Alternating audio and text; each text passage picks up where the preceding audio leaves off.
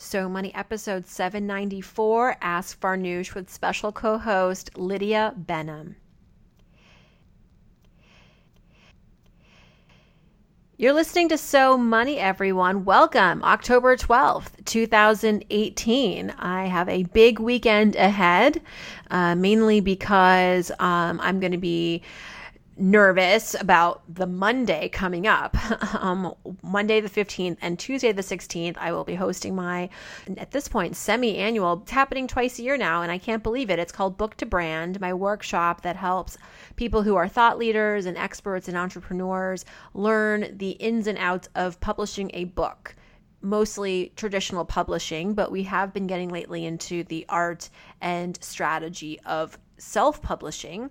But it's one of my passions that I've been profiting from, I guess, and something that I've actually learned from guests on this podcast, guests who've come on and have taught me how to make money from what I know and not just from what I do. And having spent 15 years working as a content producer and book writer, I've learned a few things about the process of book writing, and I've been called upon a lot of times by friends and colleagues to shed light on how to publish a book and how to find a literary agent and how to pitch a book to a publication and et cetera, how to leverage a book, right, to become a speaker or a brand partner. And so I find that I actually know more than I estimated, and it has now blossomed into this amazing 2-day workshop, and we're excited to bring everybody together. But the days ahead of that, I'm always nervous. I'm always like, did I forget something? Did I order enough food? Are the guests going to show up? And it always works out, but it's sort of like putting a wedding together. There's a lot of moving parts. Not as high stakes as the wedding, but you know what I mean. And so anyway, that's just what's happening on my front. I love October. It's kind of one of my favorite months of the year. So we got Halloween. There's a lot of just the weather is so crisp. There's apple picking, fall foliage. I'm a New England girl, so it's very nostalgic for me, the fall, because I feel like New Englanders really claim fall. It's like our season, and it's just a great time to be. So anyway, all this to say, I'm happy it's Friday. Excited to bring on a listener of So Money to co-host with me, because that's what I've been asking for people to sign up for, and listeners have been gracious and studious and have been saying, hey, and raising their hands and saying, hey, I'll co-host. And today's guest is very special. She is obviously an obsessed person about money and finance, but not just sort of leisurely. She's really in it to win it here. She is in the fintech blockchain space in her career and has recently merged her business with a larger software partner in San Francisco. So she's entrepreneurial. She's into blockchain, which, we've had a few episodes on So Money that have covered Bitcoin and blockchain, and it's such a fascinating, fast-growing industry and sector that I feel really privileged to have Lydia Benham on our show today. Lydia, thank you for patiently listening to my rant about Book to Brand and my adoration for October, but really excited to connect with you finally, as we've been communicating mostly over email, and you've been listening to the show for a while, so it's so great to finally hear your voice. Well, thank you. It's great to be here, and I'm excited to help you co-host, and just saying hello to all the Farnoosh fans out there. Farnoosh fans, the So Money Nation, as we've been coining ourselves. So tell me, Lydia, all about the blockchain and what drew you to this particular area of finance, and should we all care about this? I mean, you're obviously invested in this, but really, is this going to go mainstream? I think it is mainstream. It's not going away. It's definitely here. It's been here. It's a little bit of the Wild West still. So I've been kind of in this space for almost a year and a half now, and kind of just tiptoed into it a little bit. It was a new thing that Allcode was doing, and I was given the opportunity to kind of come on board and help them. And so it was definitely a crash course at first for me. I think the fintech space has always been like where I wanted to be, and so it just kind of aligned really perfectly, actually, for me. But yeah, it's here. It's not going away. It's still really volatile. But it's like you talk to people that work in the financial sector anyway, and we're just as volatile as a stock, right? You have institutional money that really changes the stock price as well. You have developers and online happenings that really cause the blockchains to be volatile too. So it's just kind of right now what my perspective on this is that a lot of people don't understand what's going on. It is a little bit different. There's all kinds of things going on. Like we were just reading about the Ethereum forking that's happening. So you have coins that will split, and then you produce a new coin, and then it causes volatility to the original coin. So there's multiple different layers and different things that are happening. And I will say it definitely takes quite a bit of time and digging. And it is a different vocabulary. So you're not anyone can come into this space. You don't necessarily have to come from the financial background. I will say most of the people that are driving prices right now would be in the software development space. And it is here. It's coming and it's changing.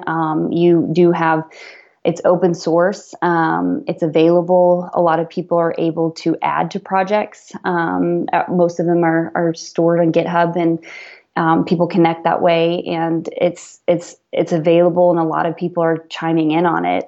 It's definitely, I would say, true crowdsourced funding.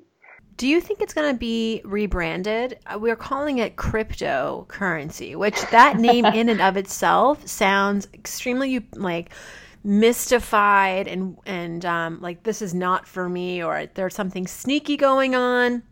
I feel like that's part of the barrier. It's not right. And people think of dark web and all kinds of things. I'm not getting into that. I can't even find a savings account, let alone get into Bitcoin and crypto. Like, please. Right. And it is, so, I mean, we're early stages, right? So, it is a little bit difficult to even invest in it. There's a few hurdles there. So you need to be dedicated. So Bitcoin's kind of your mainstream, and all the other coins are called altcoins essentially. And for some of those, it's a little bit harder. So essentially you're exchanging fiat. Fiat is basically like, your country's currency. So ours is USD. So you have to use one service right now to even exchange USD into cryptocurrency, and then you'll have to use another service if it's altcoins. So basically right now you have to change to Bitcoin and then buy altcoins, and it's muddled, and you have to store wallets, and wallets, that's a whole security issue because some people, if it's as secure as you keep your computer or an external hard drive.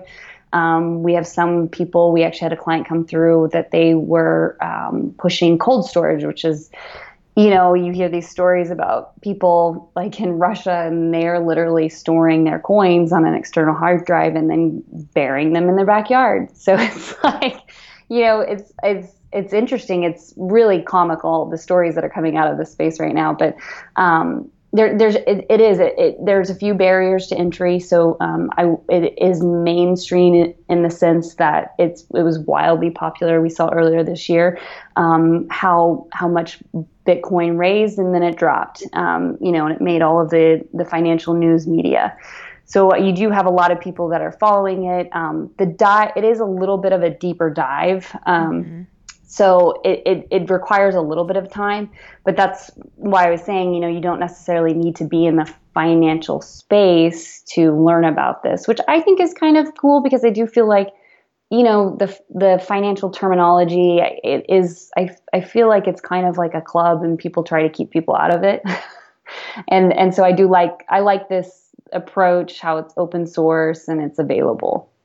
Yes, it's I guess democratizing the absolutely. Financial services or financial system.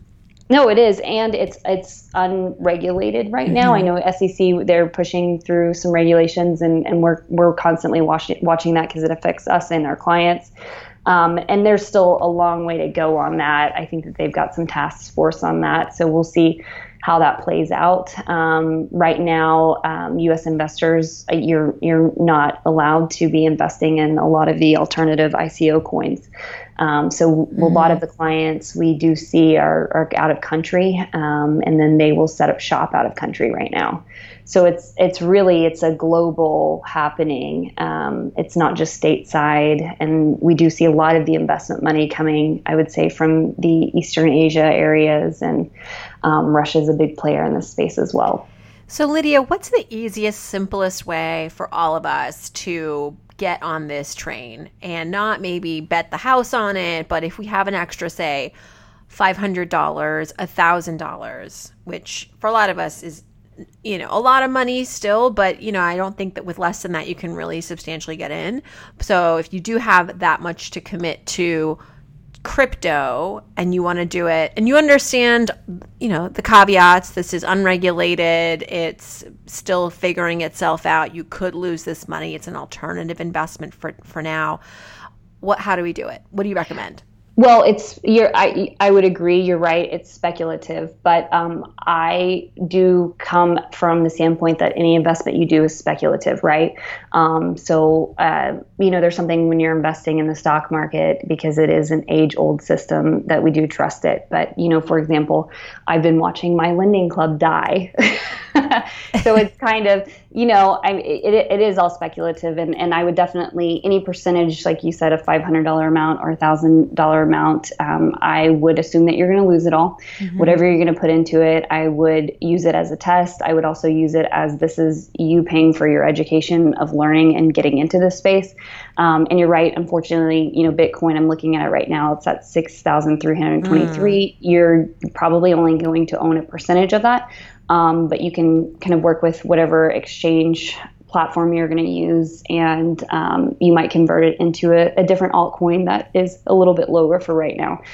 They're all pretty volatile. They're moving up and down. It's constant. We watch it in the morning, and then later in the afternoon, we've skyrocketed. It's just nuts. But like I said, that's why if you're going to jump into this space, and I would advise too, just because this is not going anywhere, we don't necessarily know which coin is going to be the mainstream right now. Bitcoin definitely takes a public eye.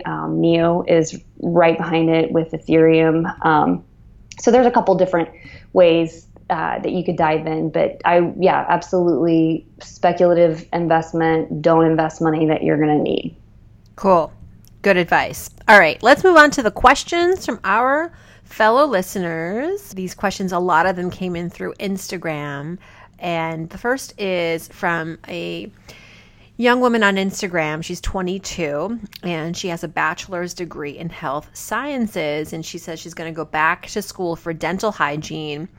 Plan is to go back to school in May of 2019, which is next spring. And it is an accelerated 18-month program. She's currently, she's saying she's working her butt off full time to save money to help pay for school and rent and food. This is a little bit of a twist, though. The school recently reached out to her and said there's a potential for her to start in December of this year as opposed to May of next year. And if she starts in December, she will have much less money saved up than anticipated and will likely have to take a larger loan to help pay. But it would mean graduating sooner and maybe making more money quicker post-graduation. So please shed some light on the situation. Part of me says just wait until May, Lydia. I think there are pros and cons to both of this. Yeah. I would make a tea table. I'd make a pro con. Right. Yep. I'm in the exact same boat. But here's the thing, so it's an 18-month program.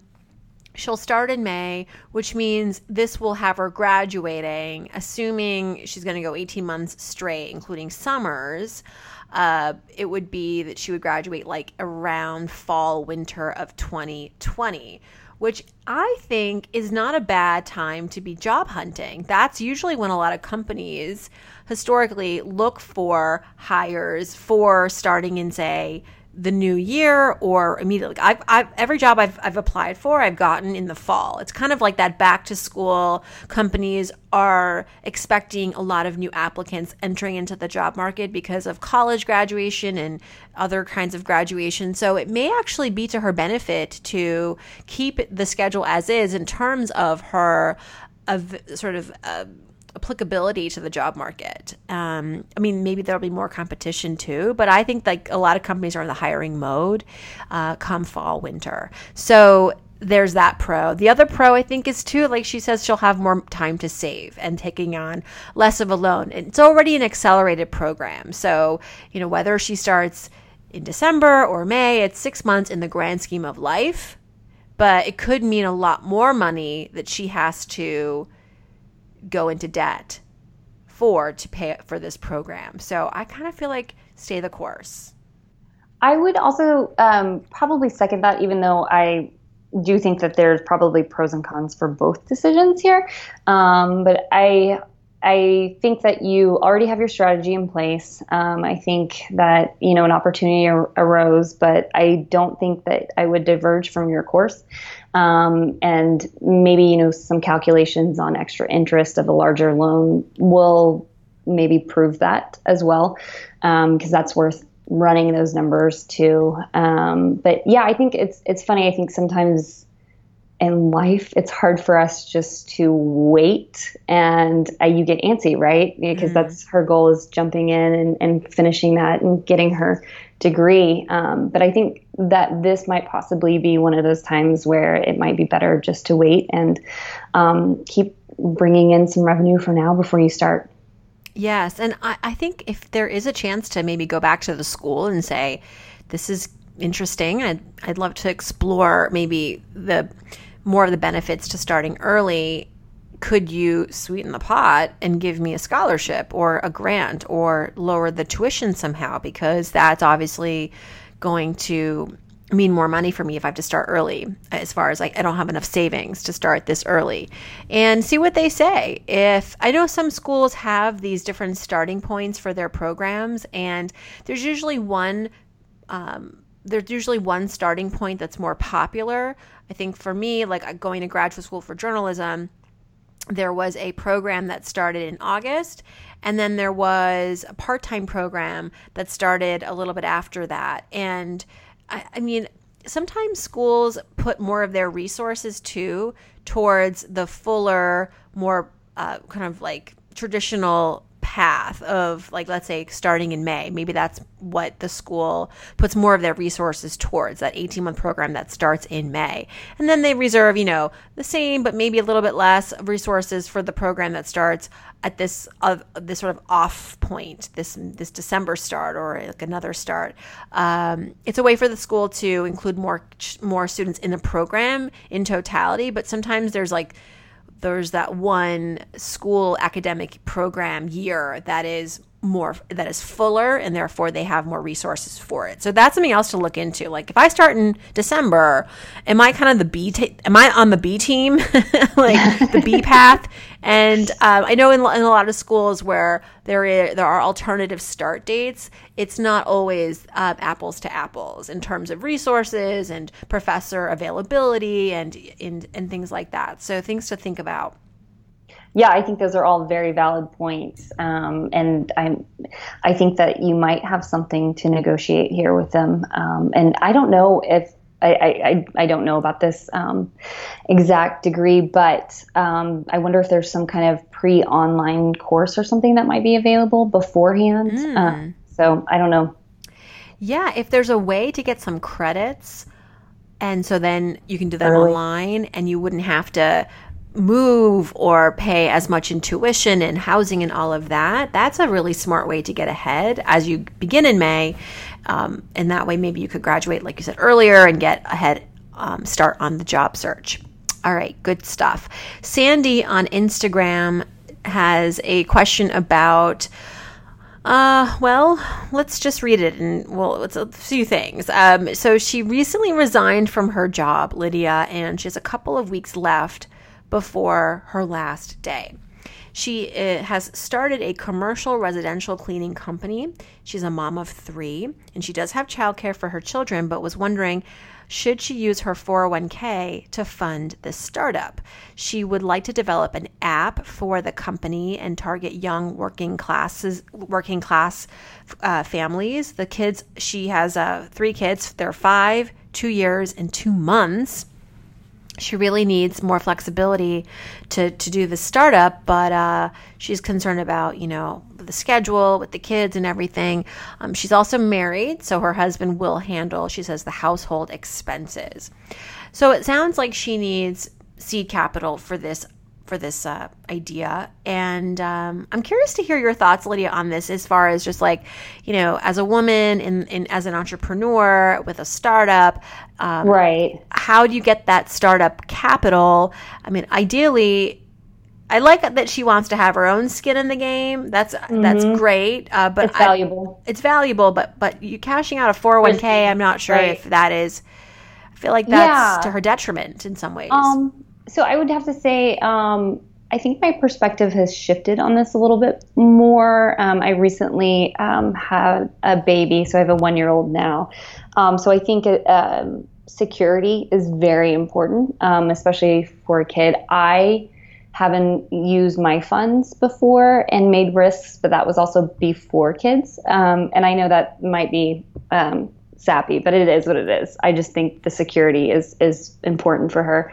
I've also fundraised for projects too, from angel investors. So that's always a route that I will say is a job in and of itself. But that was for a large scale project. I would not advise cashing out the 401k. Personally, I would probably look at what it is you're wanting to do, with because you referenced the mobile app. So there's a lot of ways that you can have web mobile functionality with websites that it's kind of pretty much like being in an app ecosystem. The only thing is that you're not native. And I think that a lot of those options are cost effective. I always advocate getting proof of concept on any of those products before you pummel a lot of cash into them. And I think that that's just kind of a good strategy. You do see a lot that some technology just doesn't get used by your customers. So there's not any point in, going full throttle and creating this big platform that you're not going to necessarily get use out of before you actually tested the market on that. There's a couple options like Squarespace. WordPress has their Presser product, and then Weebly. Pretty user-friendly, subscription-based. It's a month-to-month. I think that you could possibly swing that from revenue you're generating from the business without tapping into any resources. And a lot of those, I don't know if how integrated into your business functionality it will go to, but a lot of those will include payment cart integration, like with Stripe, and there's a lot of options there. I don't know if you're paying some subcontractors or if it's just you doing the work for the cleaning company, but there's a lot of options available in those software products already. I would not touch it, just because compound interest is your friend on that too. I would make sure that if you do have the 401k, it looks like from this job, I might look at it and see what you're invested in. Sometimes companies, they only have a small selection of mutual funds they're allowed to select from for their employees. And the way that mutual funds work is that they actually have a finite runway. So when they're sold, that may have been the year when they were actually profitable and running maybe your 8 to 12% margin area, but they may not for the future. So I would probably go back and adjust that and look at that as well, since you're leaving that job. Amen. I would also just remind our reader here, Sandy, that the number that you're seeing in your 401k is not going to be the number that you will end up with if you cash out, because yes. Assume you're, you might see like, oh, this really big number, but the problem with cashing out early before 59 and a half is that your total is subject to income tax and a 10% early withdrawal penalty. So depending on your tax bracket, that could effectively diminish that total by 40%, 50%. And so you may be underwhelmed, is what I'm trying to say, with that ultimate pittance of a number after, all of those deductions for withdrawing early and the tax implications. And so, yeah, I think, I love that you are thinking along the lines of having an app. I think that in your business plan, that should definitely be within the first 5 years. That could definitely be something that your business could benefit from and your users could benefit from. But I think to sort of think about it in year one and then trying to come up with the money for it can be really overwhelming and not even, as Lydia said, the best strategy, because you've yet to really understand your user and what they need. And I use a lot of services that have mobile-friendly websites and aren't necessarily creating native apps for the experience. And for me, it's fine as long as I can make out on that site and see what they're, I've booked appointments and it's been fine. It's a little bit more thumb work, but it works fine. And I'm sure that business is saving a ton by not creating this app yet. But I love Weebly. I love Squarespace. I love WordPress. Finding someone who can create a user-friendly website for you that is also mobile-friendly, I think is a great first step. And if your husband is currently working, that's awesome, because that takes a lot of pressure off of you for having to be necessarily profitable in the first year. But go get it, Sandy. I'm excited for you, and let me know how things work out. Yeah, congratulations. And congrats, Lydia, on becoming a mom. Thank you. I always want to stop mothers now who have careers and have children and ask them their number one tip for affording it all. Forget having it all, doing it all. Like, how are you affording it all? Yeah, no, that's a good question. I think, it's just everyone's situation is different. I will say that I have an amazing husband who definitely helps a lot financially and physically, and he is a committed dad. So it makes a difference as far as time allowance. I think figuring out time is still, I think, a struggle in scheduling and things like that. And we have help, so that makes a big difference. But I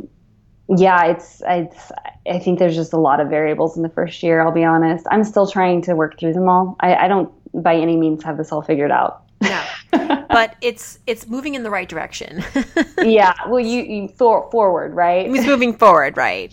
I know. Thank you for that. I mean, it's hard. It's hard. It may seem easy, but it's not. And everyone's behind the scenes is very different. And I'm always, I think it's important for moms to share because, and to share their wins and the failures, because some days are just going to be terrible. But it nets out pretty positively, I think. Oh, absolutely. Yeah, it definitely does. When you're working and you have kids, to have the money is helpful. Yeah, and I think it's, I like what I do, and I think it's fun to be able to enjoy the time when I'm not with her, because otherwise I think it kind of feels a little bit more, it's a little more taxing emotionally, for sure.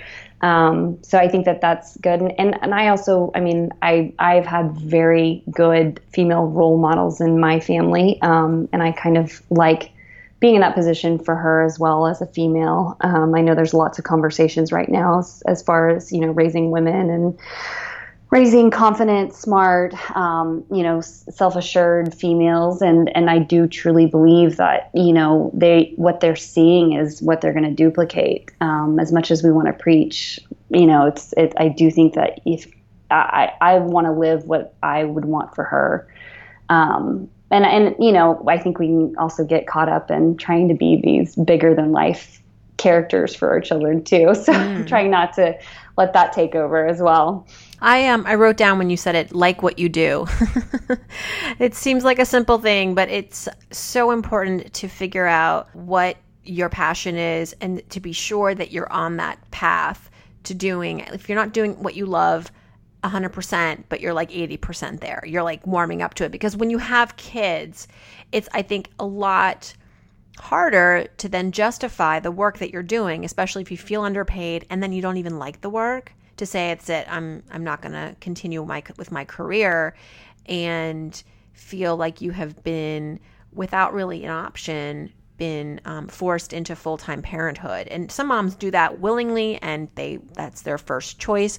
But I'm seeing a lot of working women, upon having that first child, feeling like they don't really have the option to stay at work, because for a lot of reasons: money, flexibility, time, happiness. And so, like, you know what? I think I'm going to stay home. And it's not what I thought I'd be doing, but here I am.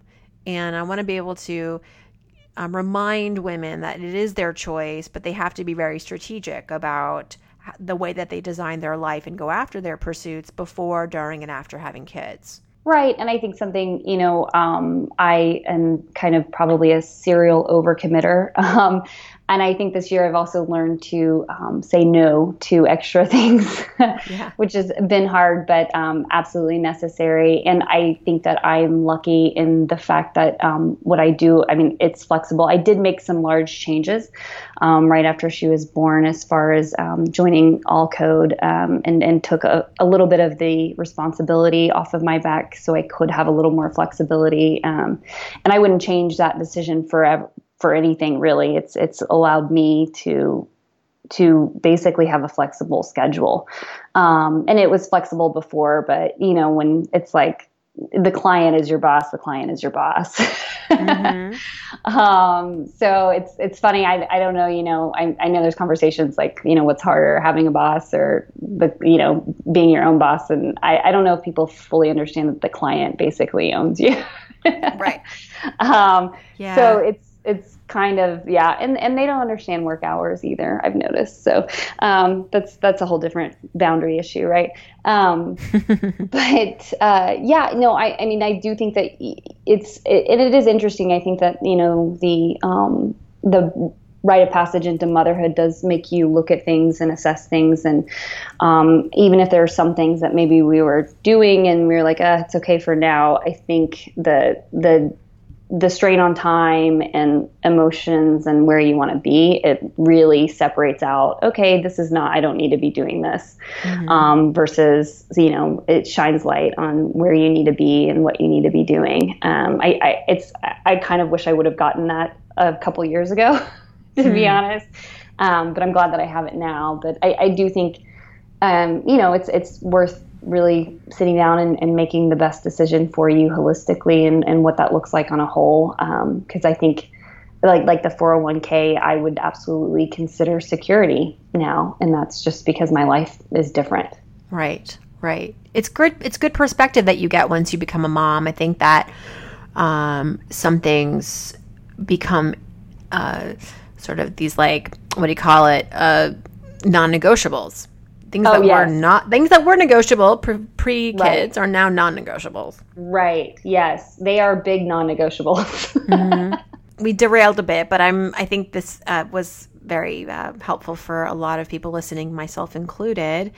We have a question we're going to probably have time for 2 more questions before we wrap up here. So also from Instagram, YoYoMa17 has some extra income and wants to know where to put it. Into a new house? Should I invest it, she asks? Save for retirement? Save for kids' college?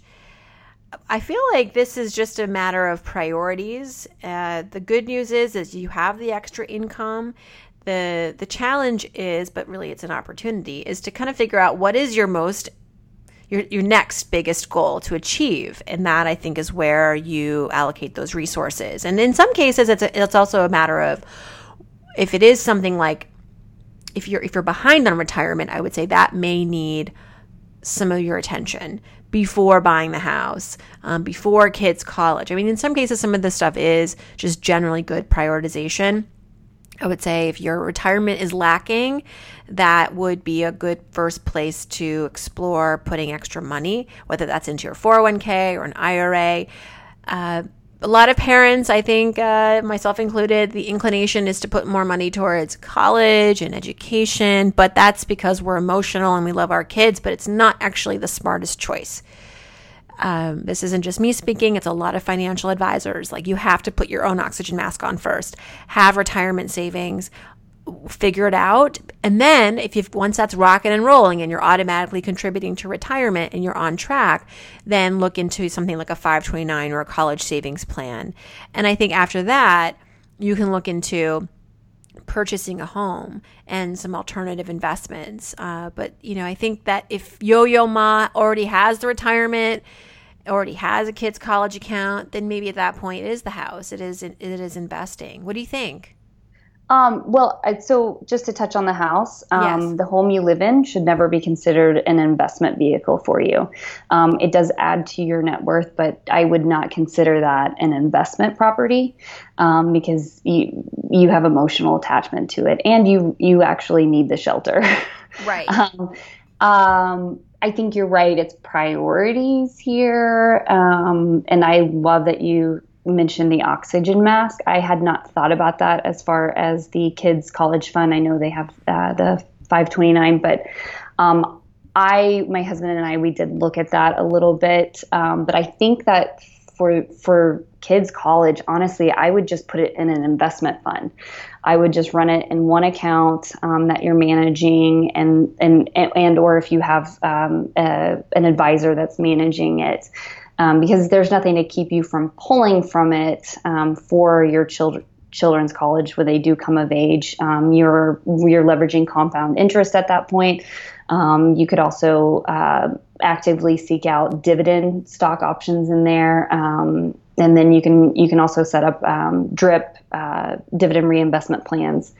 There's fees, some minimal fees attached to that. There's not if it's in your Roth IRA, but all of those I think are good strategies to invest. I'm a heavy investor, so I always recommend that. And I don't know what your age is, but if you're anywhere in the 20s, I mean, you have nothing but time on your hands to grow your income. So I would advocate for investing. If you are interested in a 529, which I have for both of my kids, and I know that you, Lydia, expressed more interest in just a plain investment account probably for a lot of reasons, like more flexibility if your kids don't go to college, but and maybe more access to different kinds of investments. Collegesavings.org is a great resource for learning more about 529 plans. In New York State, where we live, there are additional benefits for residents here who have a 529 plan, tax benefits. And so if you are in a state where that may be also the case for you, another perk to having a 529. But yeah, they're not as flexible. They're not as open-ended as just a investment account that you open up on a robo-advisory, or you walk into a bank and you do it. But a lot of parents love including myself, we like the 529. We hope that our kids will go to college. That's the plan. I know that college ambitions are changing and the college scene is changing, but my kid's going to college. That is happening.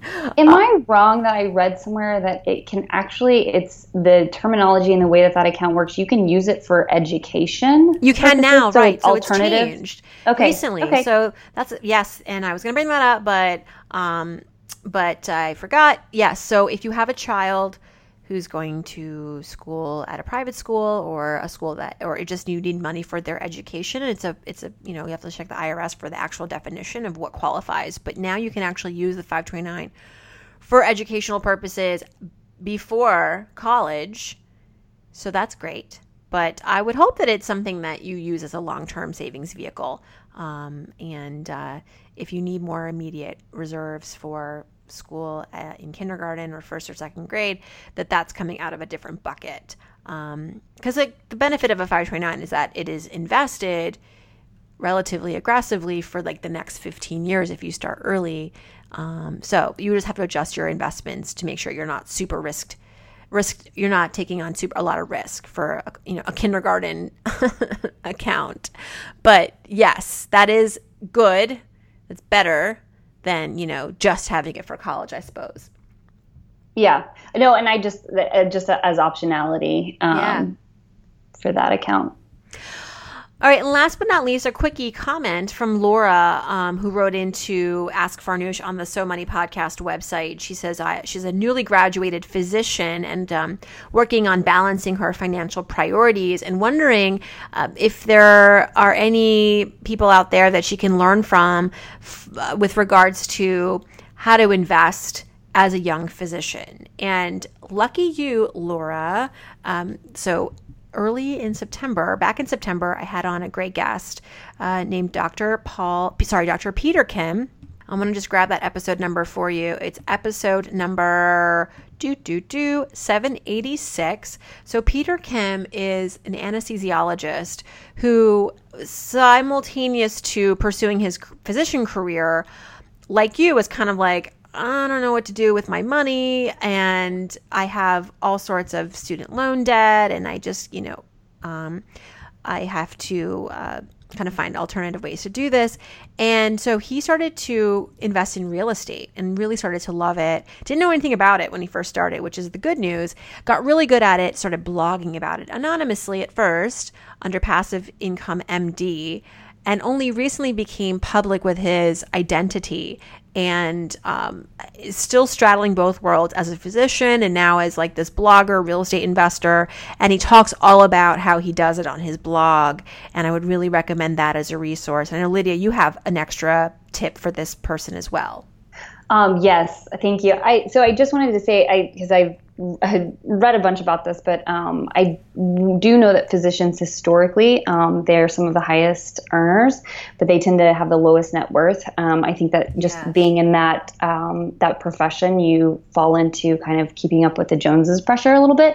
So maybe just as a preemptive tactic, make a plan to invest a percentage right off, just so you're not kind of tempted and you have that plan in place, and maybe put a reminder on your calendar to reassess that percentage based on your wages in 2 to 3 years, and depending on how aggressive you want to be. Yes, having a plan is always something that we hear that and we're like, yeah, duh, but a lot of us fail to do it. We just go right for the spend. And it's important to just think about where you want to be in the next, 5-10 years. Lydia, thank you so much for coming on the show. I feel really lucky to have you in the audience as a listener. Super smart, super ambitious, lots of great advice, and best wishes to you in motherhood and your business and your finances and all of that and everything in between. Well, thank you for the time, and I'm glad to help out with some of your listeners, and really appreciated it.